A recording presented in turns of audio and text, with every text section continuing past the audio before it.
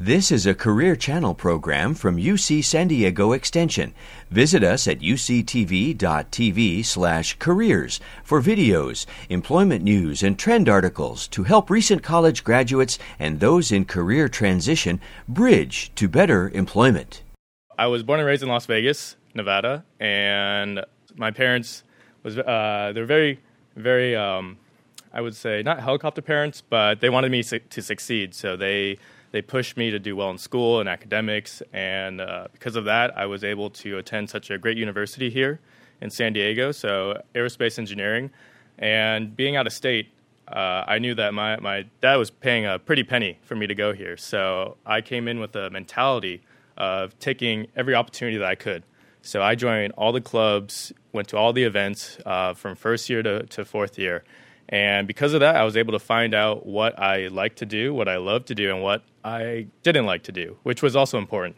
So from there, I joined a club that 3D printed rocket engines. They received a small grant from NASA to test additive manufacturing and propulsion systems. And that wasn't really enough money to make a rocket, albeit just $5,000. That's a lot asking for students. So we did a fundraiser. We sold barbecue chicken on Library Walk, and we raised $2,000 to build the rest of our test system. And in the fall of 2013, we became the first student group in the world to successfully design, print, and test additively manufactured rocket engine out in the Mojave Desert. And we received a lot of attention for that.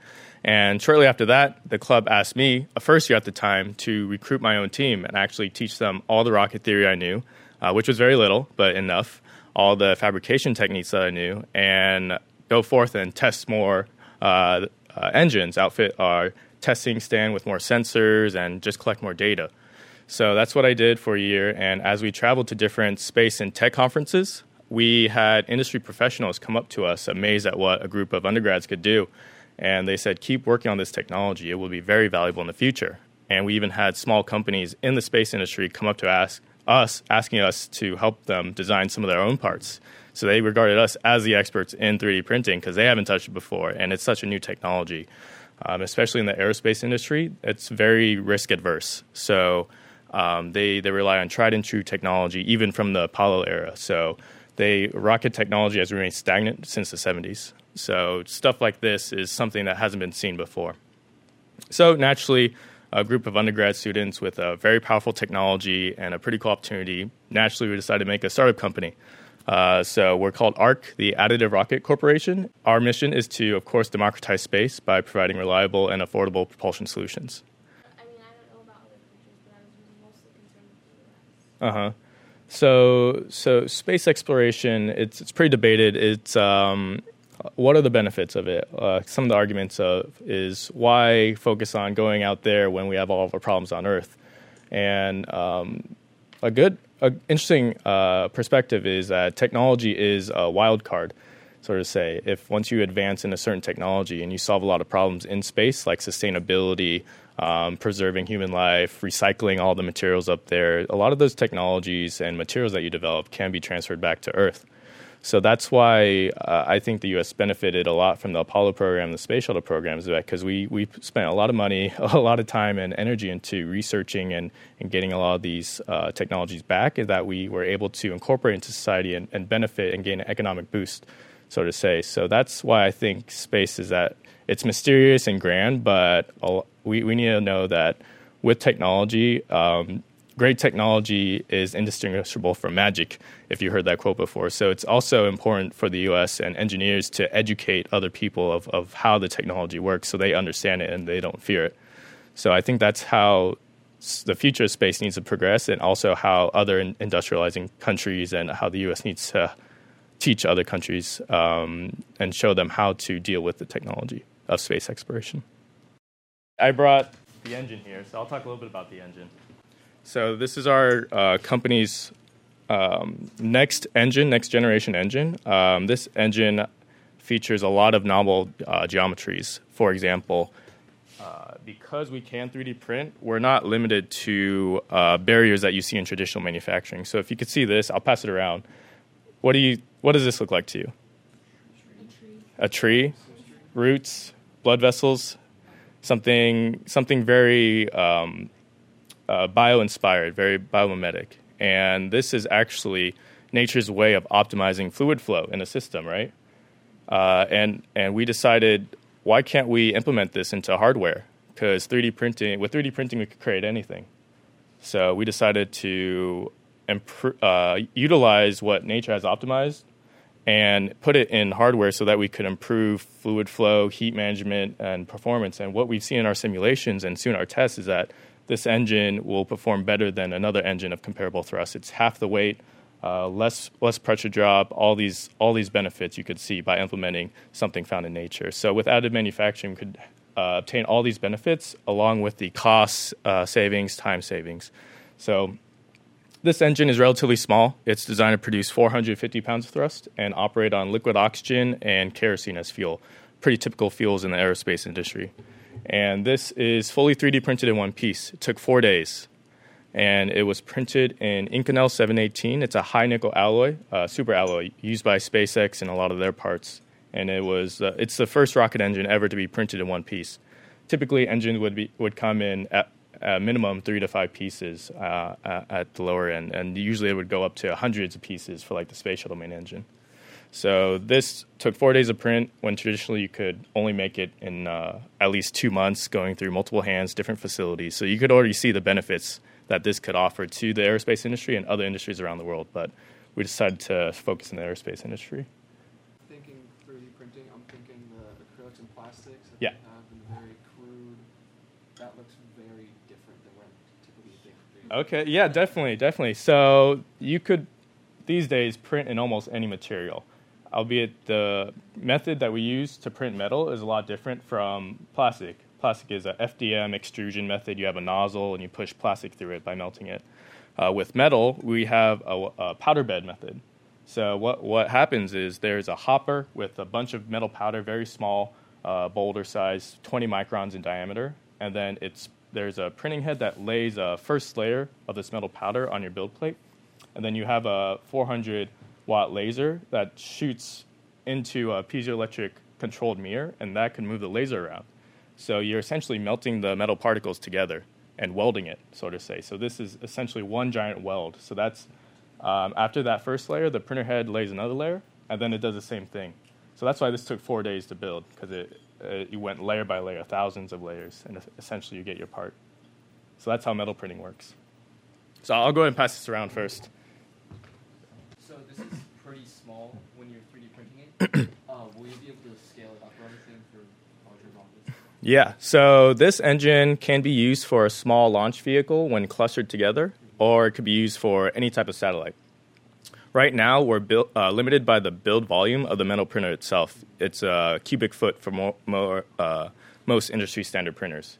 But recently, the patent on metal printing recently expired, so we're seeing a growth of startups and other companies around the world that are making desktop metal printers as well. And soon, the prices will drop, the build volumes will increase. So as we refine our technology, we'll just be able to scale it. So we're already talking with those metal printing manufacturers, and we're partnering with them to create bigger and better printers. Are you yourselves looking into the 3D printing technology where you want to develop for your own purposes to expand your industry? Or? So there are a lot of players trying to go into metal printing. We're looking at the technologies on the horizon, like being able to print in multiple metals in a gradient. Even in metal printing, you have part-to-part variation. And what that means is if you have the same file, you slice it, press print, it should theoretically be the exact same part, but there's some variations in each part. So we have to conduct a lot of tests to do that. So there's a lot of actually in situ, real-time, sort of say, monitoring methods in order to monitor your part and ensure the structural material quality of the parts. So those are the kind of technologies that we're looking into. Our company specializes in the actual design of the engine. So we've created in-house algorithms and scripts, machine learning scripts, to automate the design of the rocket engine, actually. So we could just have boundary conditions of the certain fuel thrust needed, and then the computer will actually have a generative cycle, we'll input a basic model, it'll simulate it, and then it'll make 100 variations, small variations in the design, and it'll simulate all of those, and then it'll continue that process until we reach an optimized state for fluid flow and heat flow. So that's what actually sets our company apart, and that's kind of what our patents are based off of. So we specialize in that, and also in the specialized post-processing systems needed to make those engines, because not only are we going to be the only entity to make those, but we'll design those, we'll be the only entity to make them and then properly test them. So that's what we focus on. What advice would you have for our high school students here that are like, their minds are blown this morning when they think about technology? Okay, so the first challenge is people taking you seriously, probably, is what you'll find out when trying to engage in adult things to the outside world. If you show your passion, you know what you're talking about, and you say, this is a future I want to paint, then there's literally nothing stopping you. It's just other people's perception of you and your experience. So you know that meme where it's like the tip of an iceberg is like, this is what people see, and then underneath is like what people don't realize. That's kind of what it is. You'll receive a lot of no's in your career. So getting those out of the way will keep the mindset. Getting that out of the way, there'll eventually be a yes somewhere. But the perseverance is definitely an important part of being young and having all these ideas. The best thing you could do is, what I've seen, surround yourself with more experienced people that have a lot of experience, they have a lot of industry knowledge, but they understand your technology and your idea and how important that could be in the future. So surrounding yourselves with those high-caliber people will not only give you the weight, but also the credibility to enact all of your ideas. So that's one of the pieces of advice that I've seen works the best for me. So being taken seriously, especially in the aerospace industry, is the biggest challenge. How was it being a CEO and going to college at the same time? It was a juggling act. Definitely. You sometimes get lost in your work, or you stay up late nights and you forget what you're doing. But I was an RA in college, and my boss told me, you need to focus on school, don't fail your classes. But of course, there's something that you'll always want to do as a passion. But there are other things that you need to do first in order for you to do what you want to do. So that was kind of the mentality, is completing the schoolwork, doing what I need to do, and after that, I could do whatever I want. So it was a lot of late nights for me. First and second years, a lot of learning about time management. So just having a good system in place, because in high school, my parents would push me to do my homework, don't go to sleep until I finish or I'm ready for that test the next day. But in college, that kind of mentality really helps you out. So it's a juggling act, but knowing why you're in college get your degree is important, and then you could do whatever you want. What you learned with your degree, was that necessary for what you do now? What you learn in your degree sets the foundation, because in patent law, there's something called prior art. It's everything that kind of builds up and leads into your technology. Like for the metal printer, you need the technology for the laser, the technology for the robot to move the head. So going through college, it's like learning all these different theories and ideas, how people approach it in the past, so that you could take that and because you have an idea in your head of how you want to change the future. So going through all these different perspectives and what is currently accepted in the world is really important to how you predict and plan of what you want to enact in the future.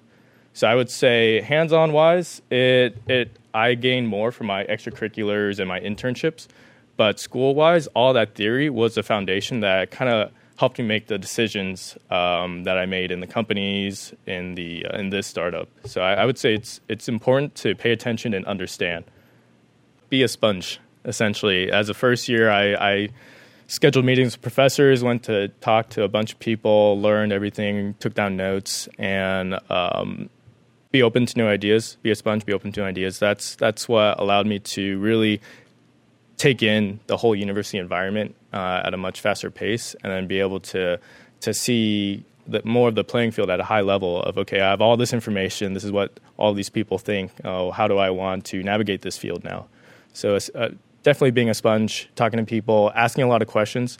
You could never ask too many questions because as a first year, take advantage of being that in college. People will give you a lot of slack for being a first year and not knowing. So take advantage of that, be a sponge. And engineering-wise, hard skills would be SolidWorks, being able to program, being